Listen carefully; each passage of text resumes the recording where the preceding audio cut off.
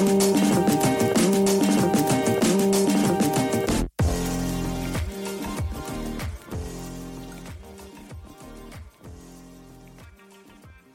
Here's What Happened is a proud member of the But Why Though podcast community. Hey guys, welcome to another episode of So Here's What Happened. I am your host, Lanisha, and I'm joined by my lovely co-host, Carolyn. And we also have a special guest today. Carolyn, would you like to introduce our special guest? Oh my gosh. Today we are joined by director and producer Jennifer Holness to discuss her documentary, Subjects of Desire, a film which touches on topics such as colorism, the beauty standards, and stigmatization of Black women in North America and around the world. And we'll get into her film, which is currently, as we're recording, screening at the Hot Docs Film Festival and previously showed at the South by Southwest Film Festival. We're in April, so that would have been February. Mm-hmm. Yes. So Jennifer. Hi there, everyone. Well, no, thank you for inviting me for this conversation. Mm-hmm. Yes, I'm a writer, a producer, a director, and I did all that on the film. But I haven't really directed a lot. And I was really, for telling this story, about Black women in beauty and the power behind beauty, I was like, no, I really I wanted to tell the story on all three fronts, So here you have it. And when we got into South by, we had sent in a fine cut, a very close fine cut. But I actually thought we wouldn't get in because, it's not even a locked picture. And we did. Mm-hmm. And so I really enjoyed South by. It was a great experience, but I literally feel like I finished the film 3 days before. And like, I didn't have a poster because I was trying to finish the film and I didn't have a poster and, I didn't have a trailer, but now I have all those things for Hot Docs. So yeah. Wow. I would not have been able to tell that you finished that 3 days before it premiered, because I was just like, this is something. Like I will say, like, one of my first impressions after I watched it, because then I think I messaged Carolyn, another one of our friends, Kate. She was also covering from our website, and I just like, yo, this one made me think. It just like, and I wrote the review for it on our website, But Why Though, where our podcast is in the network on, and I just couldn't think of any other words to describe it, but besides, thought-provoking, because I just feel like you did a tremendous job putting this together. So I'm even more impressed that you finished 3 days before the festival and had it to a point where you could show it to people, because that's amazing. Thank you very much. Yeah, no, you gave us a nice review. I was like, yeah, man, and then when you requested to do this conversation, I was like, yeah, she gets my film. Yeah, I'm glad that I always feel like, I feel like I write too much, but then I'm like, no, I have to speak about all of this. I have to get all my thoughts out about this film right now. But thank you so much. Yeah, saying that you finished it just a few days before the festival is super impressive and also not uncommon. Like, I know that happens with quite a bit, quite often with film festivals. And I think it kind of shows the passion of filmmakers like yourself, where you're trying to make sure that you get everything you want to get into these films and that all of the important bits are added in. And like, yeah, I'm sure there's footage that's left on the cutting room floor and segments of interviews that you weren't able to capture, but what you were able to put into it is what matters. So yeah, 3 days. Mm-hmm. The point of the matter is that you got it done and you finished it, and it was able to be seen like by people like myself and Lanisha, because like as Black women, like this kind of documentary is very important. And just the name alone, I think, is, to use the term, provocative, but it does say so much, because it, like, you can use the word desire it can have different connotations depending on the context. So could you talk a little bit first about just the name of it, because it carries, I think, so much weight, especially with the subject of Black femininity and Black beauty and Black I would say also self-confidence, because that is one of the top issues that is discussed a lot in the film. Mm-hmm. Absolutely. I mean, I think a part of it was that the idea of desirability is something that I think as Black women we've all had to contemplate.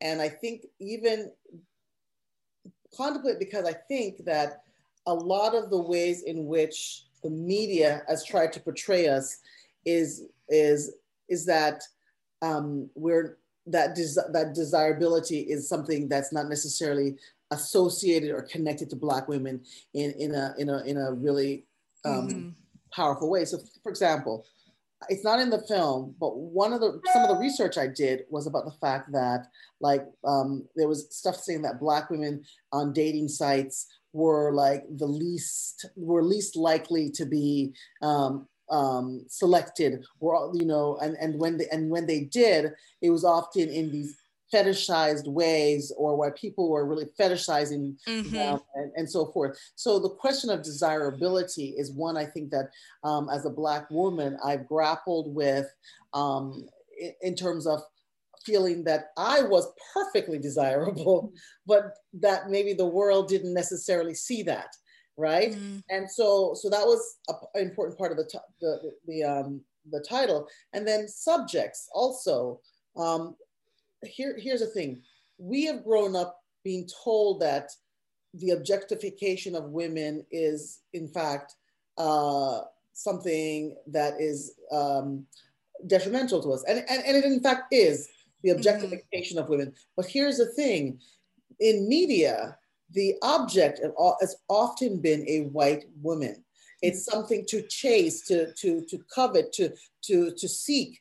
And so even in this context, where the objectification of Black women, it hasn't been on the same, it's not the same plane. White women are objects, right? So in some ways, I made the title Subjects because I want to say we are now telling our own stories. So we're the subject here. We don't need to be the objects, but let's look at desirability and let's understand why the narrative around Black women have not been one that reflects our true sense, our true feelings, who we are. Wow. I think for me also, it's not only about desirability from people and society, but also I think for ourselves, because the way I was saying it is that we have to desire ourselves and accept ourselves too. And I think that that's, to me, the biggest issue with regards to the way that we're stigmatized. Like, we're told that we have to meet these beauty standards of people who aren't even us, whether it could be white. We can also include Asian, people who are other people of color, and they're telling us what they want us to look like. And then we stop desiring ourselves. We stop desiring who we are as not only women, but who we are as Black people. And we start to hate everything about ourselves. I'm here touching my hair, but that's one of the biggest things that we are taught to dislike about ourselves. So when you talk about desirability, it's about, I think, not only desiring ourselves as women, but just as individuals as well. And I really like how you kind of show that conversation kind of unfold naturally. Like, you do these not round table, but I distinctly remember there's the discussion with the young girls, talking about when was the first time that you felt like you didn't want to be Black, or something. I'm paraphrasing, but something along the lines. And it was just it really took me a minute to be like, whoa. Did I have one of those moments? And I did have to reflect on it, because I think there's been a time where as young Black women, growing up, or Black women of any age, I don't know, maybe at some point in their life, they've probably had a time where they're just society has made them to feel like you're not pretty the way you are, and you're not desirable the way you are. So no one will ever find you desirable with your, with your nappy, kinky hair, or this or that. And it's just when you hear those people, the young girls having those conversations, it's just man, it almost made me feel like if I could just go back to young me and give myself the biggest hug. Because it's not that I ever felt like I was ugly as a child or undesirable, but I do feel like most young Black girls, I probably had that moment where it's like, why won't my hair just cooperate with me? Why won't why don't I look good in this dress like this person? Why can't I wear that skirt to school like that girl wore the skirt to school? And it's like, it's because you're not built the same way as them. And that does not mean you're lesser than them. And it's just like, I loved hearing that conversation between the girls, because it's just like, it's really powerful. I think having that display of like girlhood and having that captured in that way, because it just felt so raw and authentic. Oh, thank you. I mean, here's the thing. So two of the five girls are my daughters. So wow. Yeah. And so they inspired me a lot. I mean, I wanted to tell the story because here's the thing, and maybe it's different in Canada than it is in the US, but we are raised very, very connected to American culture, because there really isn't a Black Canadian culture other than the Caribbean one. And so I always feel like Black folks in Canada are a combination of this Caribbean and American, like this combination of that. And so here's the thing, most of the kids, because there's only 1 million Black people in Canada to begin with, so a lot of young people, they grew up surrounded by white kids and white girls and white boys, and and then there's all that Disney stuff that we grew up with, and Hannah Montana and all this kind of stuff that these kids are ingesting, and they're not the center of the narrative, these young Black girls. So it is inevitable. It is inevitable in Canada, growing up as a Black girl, and I think almost anywhere in the world, where at some point you are feeling like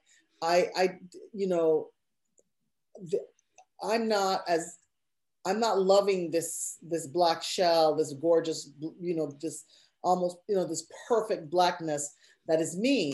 And I wanted, and how I knew that was when I was growing up, I had there was no makeup that fit me. There was no, my mom didn't even know how to do my hair.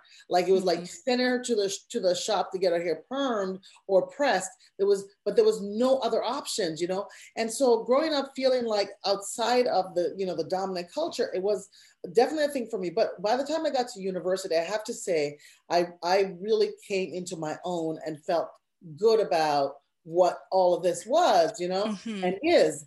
And then to have three daughters and to start to hear them talking, and you realize they're going through the same stuff I went through like so many years ago. But wait a minute, they've got Lupita, they've got Beyonce, they've got Rihanna. So what's going on? Why are they still having these feelings? And so I realized that there is something deeper. It's not just a matter of putting amazing Black celebrities out there. If the narratives themselves don't and haven't changed. So the narratives, what I mean is like these stereotypes, these narratives that are how we are being perceived or pushed out. These are even sometimes in the Black community. So the Mammy, the Jezebel, the Sapphire, these narratives that fetishize and twist how we really are and who we are, what I'm saying? That so permeate the culture that some of us don't even know that that's how we're being perceived or perceiving ourselves. I mean, think about some of the shows you laughed at. I mean, I gotta tell you, I was thinking about when I was a kid, we used to watch Sanford and Son and Aunt Esther, okay? And, like the angry Black woman who is hysterical.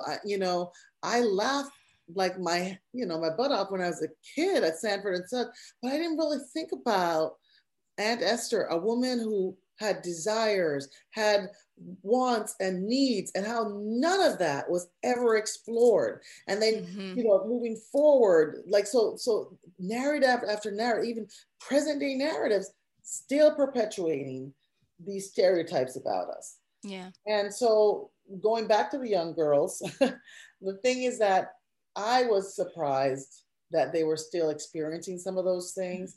And I wanted them to just speak their truth. I wanted them to be heard. And I wanted people to know that we are having some problems, and it's because of the larger society is telling us stuff about ourselves that is not in fact true. Yeah, well, you mentioned that, like, I'm in Canada too. Like, we both live in Toronto, and I'm also West Indian. I grew up in Barbados, and I moved here at the age of 29, and was it 29 or 26? 29.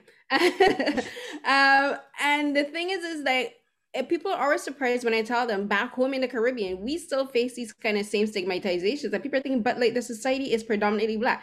Yes, but when you go into workplaces where like the owners or the managers and whoever's in charge is white, you still face these same kind of stigmatizations from them. When a lot of the TV shows that we're watching are American or British, like we're still seeing the same stereotypes that we're seeing, and like we should be able to differentiate the differences and say, oh, but I have these positive representations in my real life, in my mom, my aunt, my teachers, or whoever. But when you're watching the TV, like that does influence us, but regardless of if we're growing up in a predominantly Black society or not. And then coming to Canada, like as you said, Canada is this weird amalgamation, especially in the Black community, of Caribbean and American, and then like if depending on where you are, like Black, African enclaves, and like it's this weird mix. But then it says, like, when I was watching the documentary, like there's like a lot of it takes place at the rehearsals for a beauty pageant.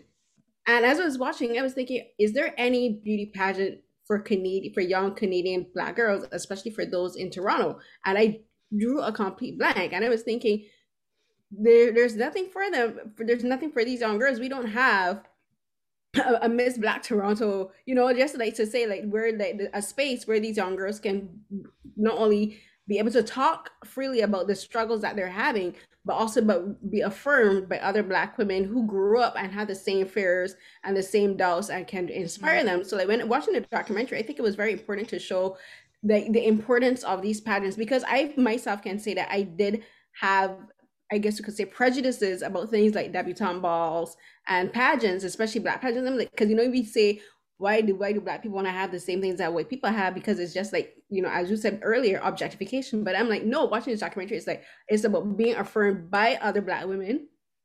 It's about being in a space where you feel safe to be who you are as a Black woman, as a young Black girl. And like, we do need those spaces, because like outside of them, we're being told that we're not beautiful enough. We're told that our hair is not suitable and professional for work. We're being told at school, like, we have to dress a certain way. We're being told by the law that before like the Crown Act was made law, that the hair growing out of our head was not, was not suitable for certain environments. And like, we do need these kind of spaces. And I think the film is very important where it shows the relevance of that. And like, for people like me who would have had doubts or like prejudices or didn't fully understand, I think that's very important. And then like when you talked about the Mammy and the Jezebel and the Sapphire, like all of these stereotypes I've seen in West Indian productions, like stage plays or TV shows or films. I've seen these same exact stereotypes in West Indian and Caribbean and Bajan productions. So it's like, we still take it in, and we're still taking the North American influences, which when you trace it back, it's all influenced by slavery and white supremacy. And it's just like, we're enacting these harmful things on ourselves, and without even realizing it. Growing up, I didn't realize that the things that I would have been seeing on TV, and even like in our culture, like for Krapopo, we have like like John Canoe and those kind of things. Like, you have like these representation of Black women with like these huge butts. And then I realized when I got older, I'm like, oh wait, this is a caricature of, I think it's Seiji Bartholomew. Yes, Taraji Barton. Yeah. Yes. Barton. And it's like, that's a caricature of that character. And like, we put it into our West Indian culture. We put it in, we don't even know it. Well, first of all, did you know the bustle, like the fashion where Europeans had that was based on her body. She took Europe by storm. They'd never seen anything like it. She was like in a zoo, essentially, where she was brought around like a circus. You know, back then they had this circus thing they were really obsessed with. And it was partly sexualized, and where she was sitting in a cage, opening her legs and all these kinds of things. And even there were situations where there was sexualized violence against her. But she was so strange and weird that but different, that an entire fashion was shaped out of her butt. But here's the thing, the harmfulness of this kind of stuff. Sarah Barton, this is her body.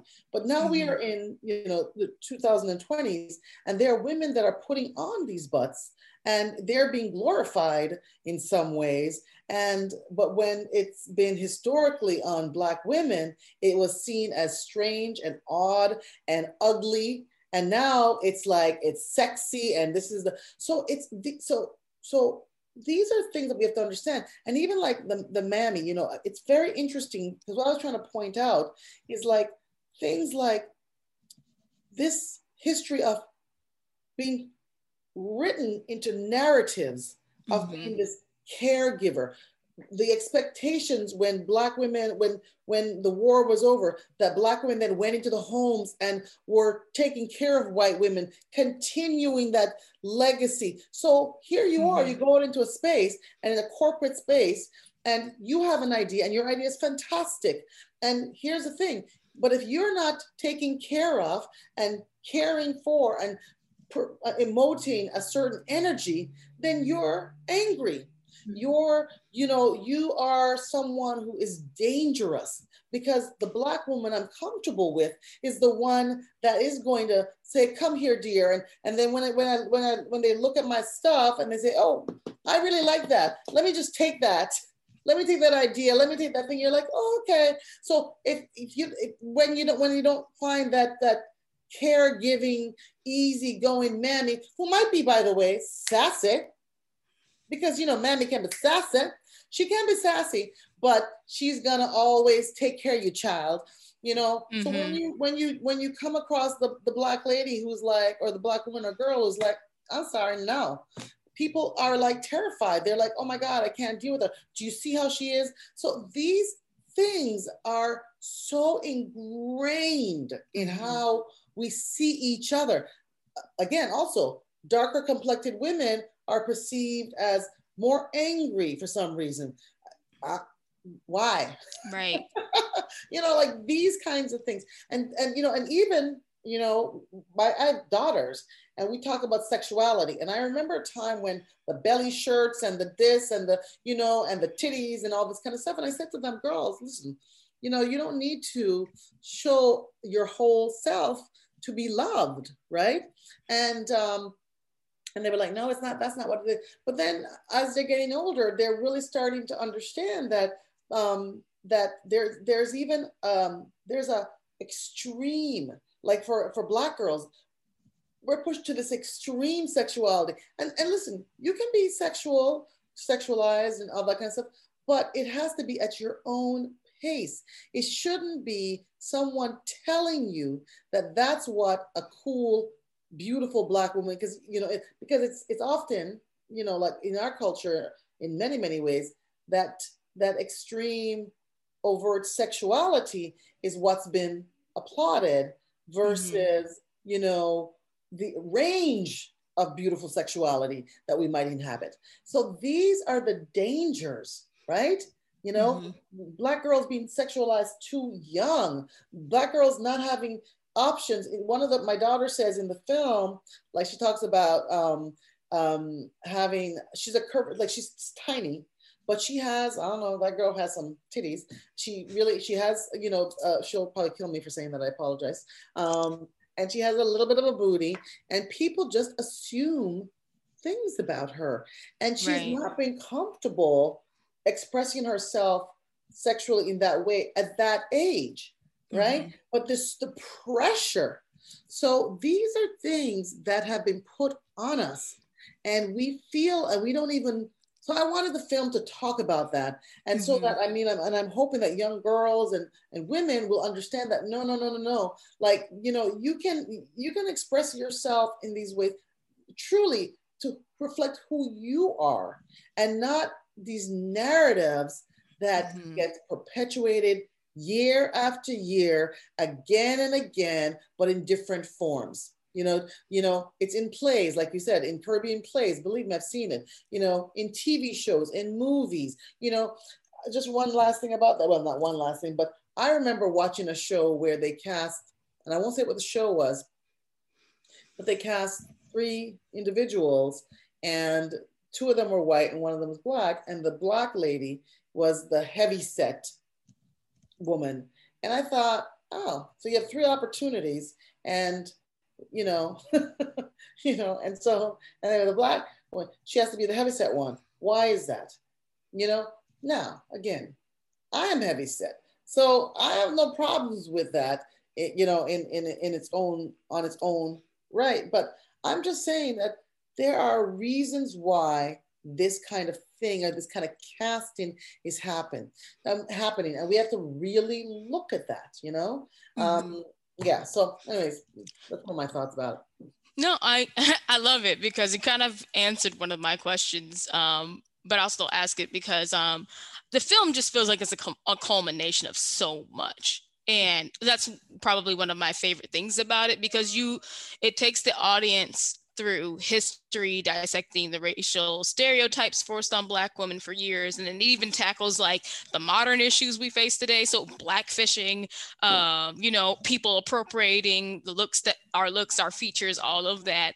And it's just, I was curious of like what went into the planning into kind of like telling that story. Or because like you said, it sounds like you did set out to capture so much of this and like get people to understand of like, this is how society sees us, and this is how it affects us, and this is the result. Yeah. But I wanted to hear your thoughts on like what went into that planning and like, crafting that story. Yeah. Well, I have to say that I am a real big fan of Ava DuVernay, and she did a film called The 13th, which I think we all saw. And I've watched a lot of films about the prison industrial complex, and I've read a lot about the prison industrial complex. And of course, when we have daughters, and I think on one level I was like, oh my God, I would love sons, but I'm afraid to have sons because I won't have to see them in prison. Like, you know what I'm saying? So, but what she did with that film was she actually took us back also to look at the root cause of where this was coming from. Right. So, because I think part of being Black is constantly being told what you see and feel is not real. Racism ain't real, it's in your head. Black men being targeted in a way that's unjust, that's not real. What were they doing? Why were they wearing that thing? Why did they buy a lottery ticket? Like, you're constantly being told it's not real, it's in your head. And so when Ava did that film, I thought she brilliantly expressed where the root of the prison industrial complex to where it is now. Right. And so for Black women, though, I thought, well, for women, it's not economic and even physical prowess that we're dealing with. We're dealing with beauty, because as you know, women are judged upon their beauty. And I believe that beauty is power. Everybody knows this, right? So if you're outside of the standards of beauty, that means that you're not afforded the power of beauty, right? So that said, that was, to me, it was a power dynamic that I wanted to explore. And then I thought, how do I explore this power dynamic and show that it's not just like, oh my God, it's just a pageant, but it is in fact about power. And then when you don't have that power, how you're unprotected. So because that's the framework that I was coming from, I felt like I had to go back and really pinpoint the places where these narratives were developed and looked at the reasons behind, why did they need the mammy? Well, if you're raping all the Black women and you don't want to take responsibility or even don't even perceive that it's rape, then really then you say, well, no, actually there are these fat, jolly, warm, enveloping women that you'd never want to have sex with. And then if you're caught in your hand in the cookie jar, well, it must be those wild sexual deviants that, you know, that they just can't get enough of sex. In fact, I didn't rape her. She needed to have sex. I had to do that because frankly, that's what they want, you know? And when the Black woman is now angry because of you taking away economic opportunities for her men, creating only a very narrow band in which they can also find any kind of fulfillment, you know, as household maids and servants and so forth. And when you do that, and then she has to go home after getting pennies for her labor and is upset or angry, oh no, she is this angry Black woman who is the cause and destruction of her community. So I really wanted to delve into this to show that all that beauty and power, these stereotypes were created to rip apart and take away our power, take away, because they chomp at you know, our notions of beauty. And so what I wanted to also say, and I hope I did too, was that these young Black women, you know, they have come to a place where they understand that their beauty is powerful. They understand who they are, and they're actually comfortable and feel blessed to be in the skin they're in, you know. But there's a journey because of these narratives, because of these stereotypes that we had to go through to get there.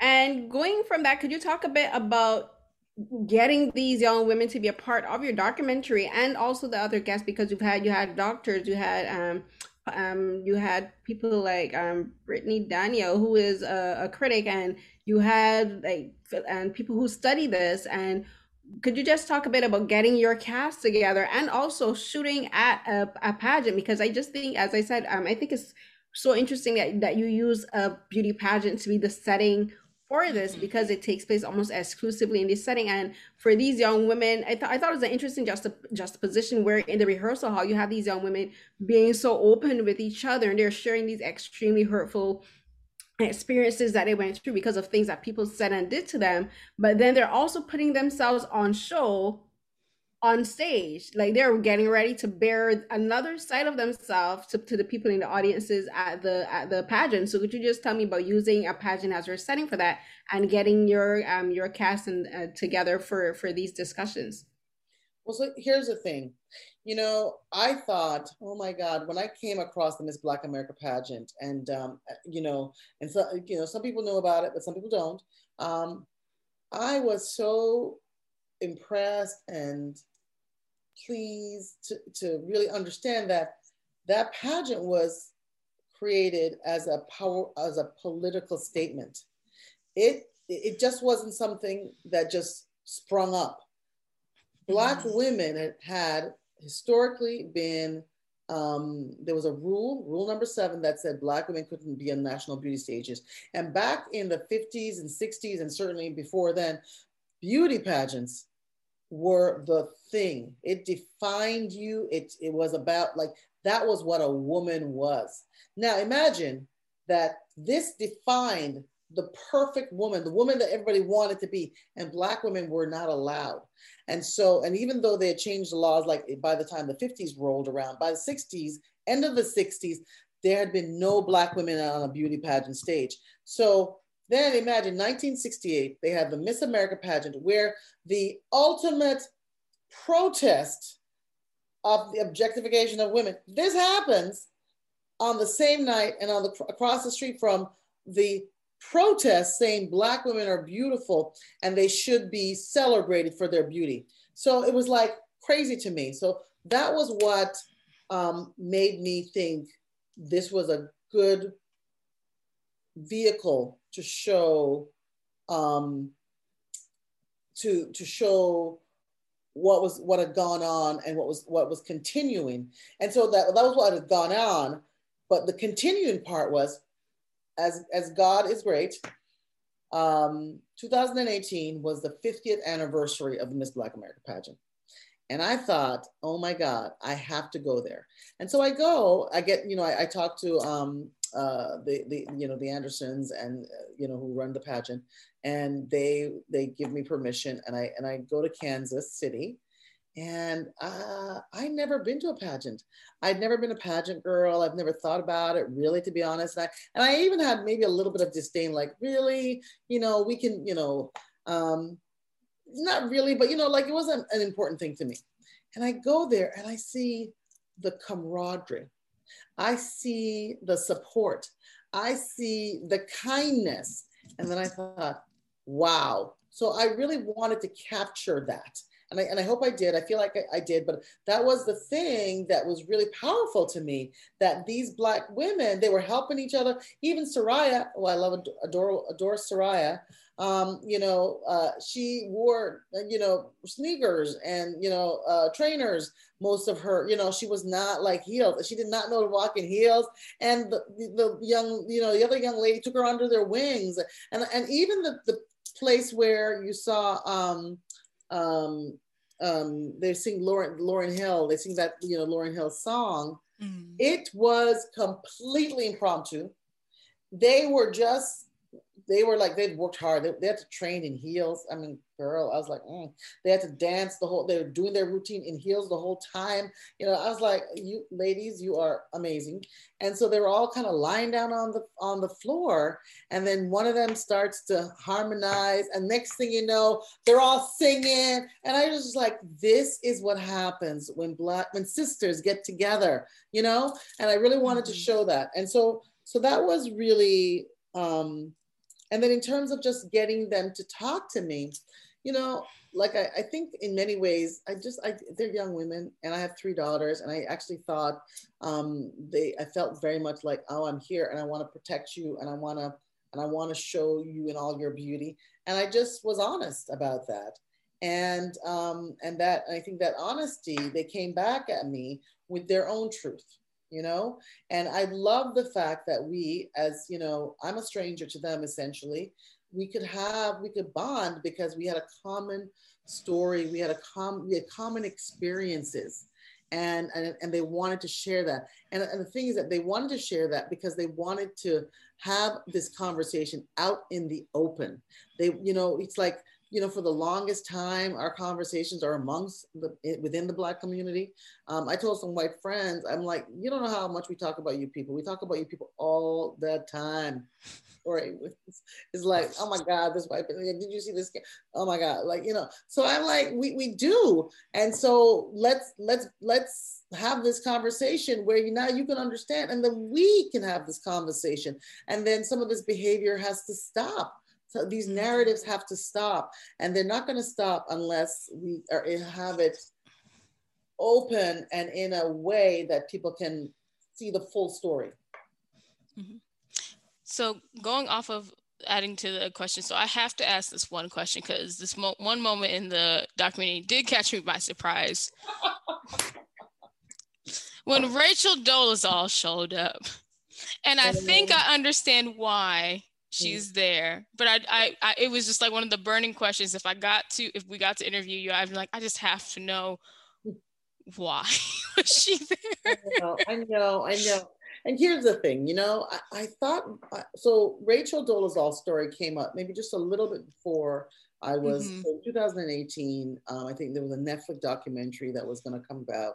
And I really wanted to talk to her because I felt in my history as a Black woman, I had never come across a situation where a white woman had pretended to be a Black woman for a decade. And here's the thing, Rachel represents the standard to many extent, to much extent, I should say. Blonde hair, green eyes, and even I remember her younger photos, all those freckles, which I remember that's the Laura Ingalls, kind of, you don't know who Laura Ingalls is probably, but it was the Little House on the Prairie, and it was this image of this cute, lovely, a little blonde girl that you protect. And so she had that. And she wanted to be a Black woman so much that she gave up, quote unquote, that white privilege, that protection that is afforded to white women that have not historically been to Black women, to be a Black woman, albeit a Black woman at the highest caste in our communities, unfortunately. But so I just thought, I'm looking at Black and white women. I'm looking at the fact that Black women have not and are not the typical standard, and should never and we should not be wanting that standard.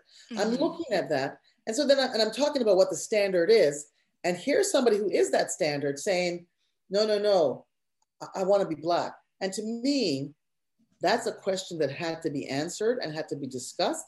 And I also felt when I met with her, I felt I understood why she wanted to be Black. I felt I understood because it's the women in the pageant, singing together and talking and liming and, and being open and all of these things, all outside of our physical beauty, our heart, and all the stuff we bring to life and into our communities, and our passion, our social justice, unwavering social justice activities and beliefs, and seeing people for who they are. These are some of the things I attribute to being a Black female, and I'm like, I know why she would want that, but here's the thing. I feel like, obviously she went about it the wrong way, because you were not born a Black woman, and that's a dishonesty that actually goes against some of what we believe in, and but I just felt it was too important to a conversation to not include in 2022 or 2021, 2022, and the film will be seen, to not have that conversation. Mm-hmm. That did not seem fulsome enough. Like, I felt like we needed to understand that. And last but not least, I understand why Black women, I think I've said this before, I understand why Black women are angry, right? Because it feels like something is being taken from us yet again. But here's the thing. Why are so many other people so mad? Why are they? And I think it's because she's right in that she walked away or abandoned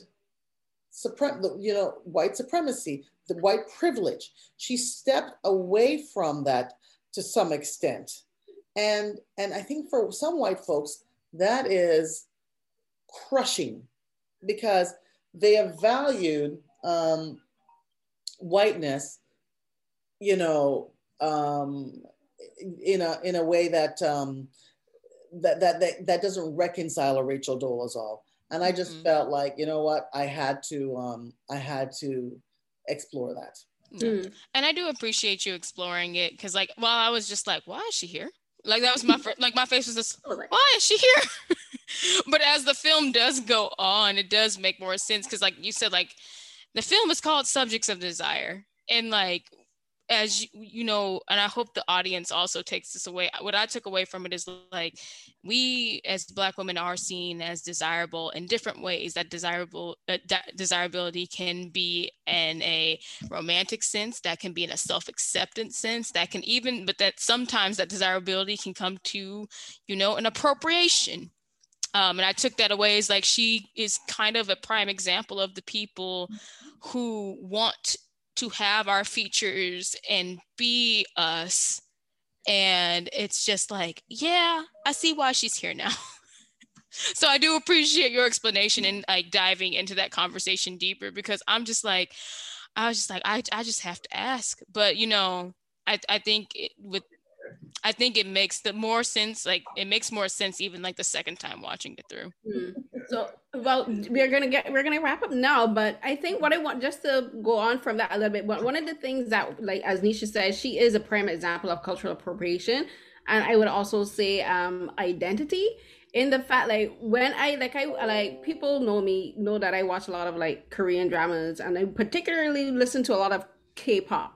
And when you do listen to K-pop, when you watch K-pop, like, you see black cultural appropriation. And it's not only black, I wouldn't say not necessarily not only American cultural appropriation, because the thing is like, black music, black American music is such an amalgamation of black cultures from around the world. You have Caribbean, you have South African, you have black, you have Afro Latina influences in this music. And when I do watch these, and I watch these music videos, and I watch them, and I'm like, and I see them do things like wear braids and try to talk black and try to use AAVE, and like, it's just like, you see us as, like, we use the term monolith a lot, but they don't. I want to ask one of them, like, okay, you're imitating a black person. Where's this black person that you're imitating from? Right? And like, for someone like Rachel Dolezal, I'm like, okay, you want black culture, but what part of black culture? Like, is it like black Caribbean culture? Is it like black South? Is it like black Southern culture? Is it like black North? You know what I mean? Like, black culture where? And like, one of the things was like, she didn't necessarily escape her privilege, because she was still would have been seen as a light-skinned black woman. No, that itself comes with a very particular type of privilege too. So I'm like, lady, you trying to win with both ends of the stick. Like, well, come on, like, you trying to have your cake and eat it too. No, absolutely. I completely agree with you that like I said, she enters the black space at the level that we value, that at one of the highest.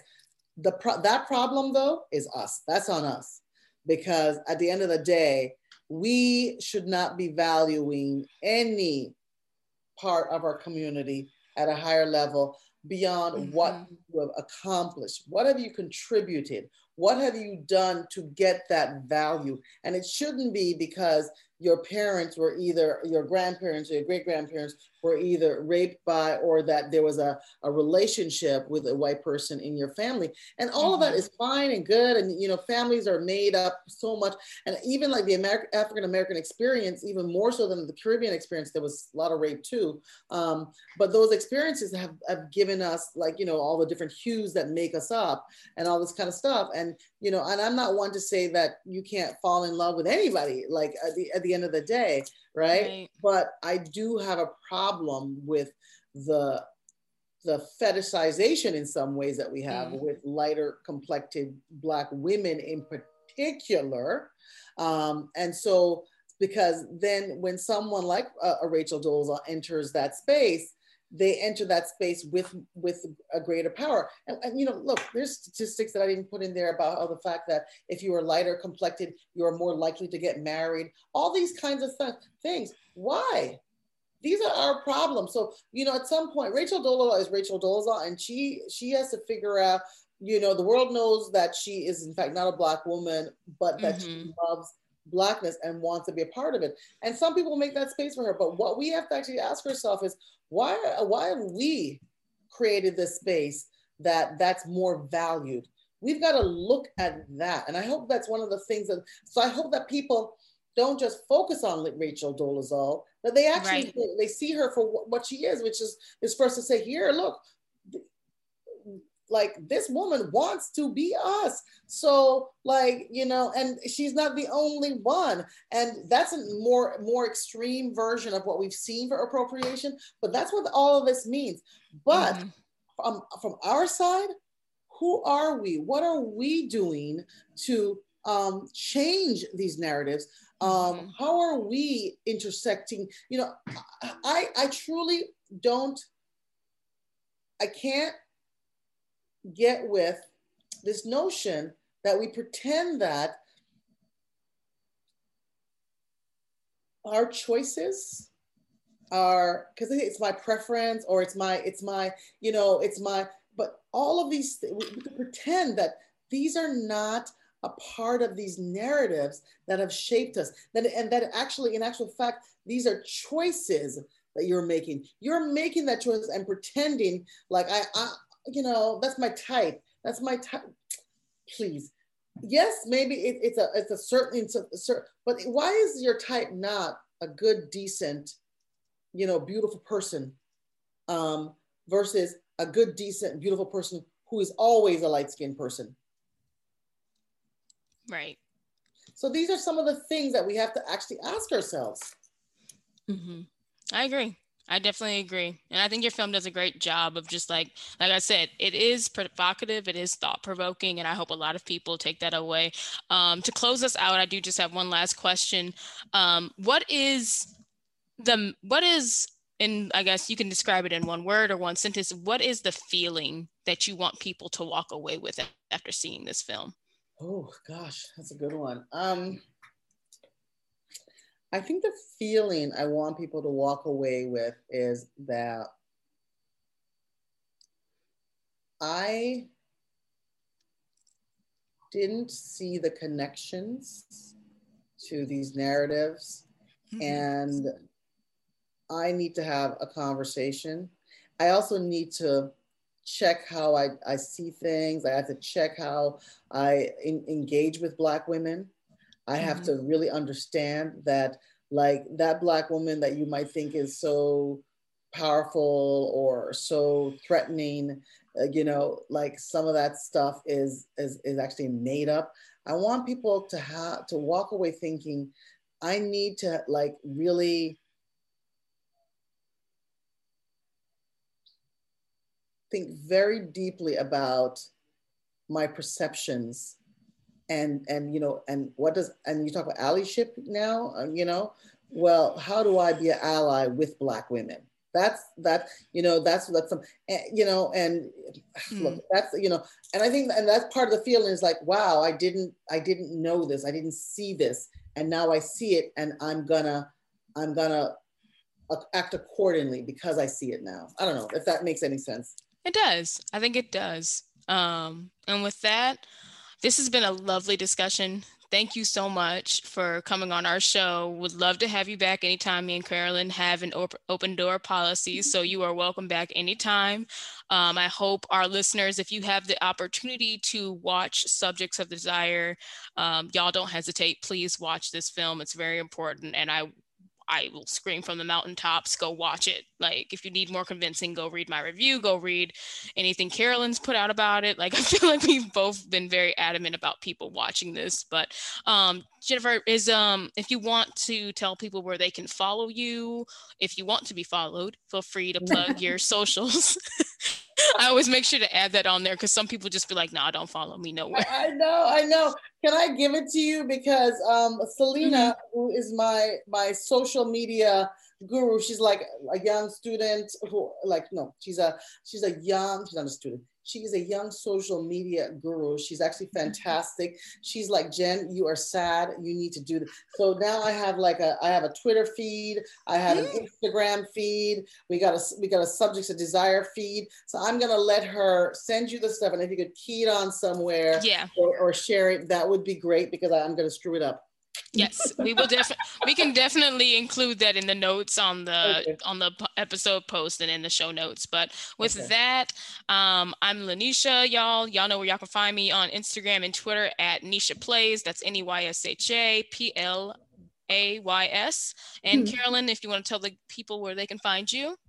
Everyone, you can find me on Twitter and Instagram at CarrieCNH12. That's CARIECNH12. You can find me on Twitter using the Saturday Night Sci-Fi hashtags, as well as Dramas with Carries, where I do live tweets for my favorite Asian dramas. And you can find this video will be on my new YouTube channel under my name, Carolyn Hines. And this will be in the interviews channel, so you can find it there. And this has been a great discussion. Thank you so much for speaking with us, Jennifer. And this is, I think it's an important discussion that not only we needed to have, but also that the women in the Black community need to have too, because we do need to learn how to reaffirm ourselves and keep reaffirming ourselves. And I'm so glad you had India Ari in the video, because like 2001, 20 years this year, like India really did that thing, and video still holds true today.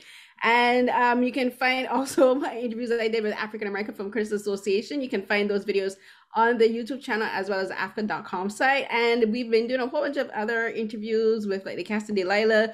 We did Exterminate All the Brutes. We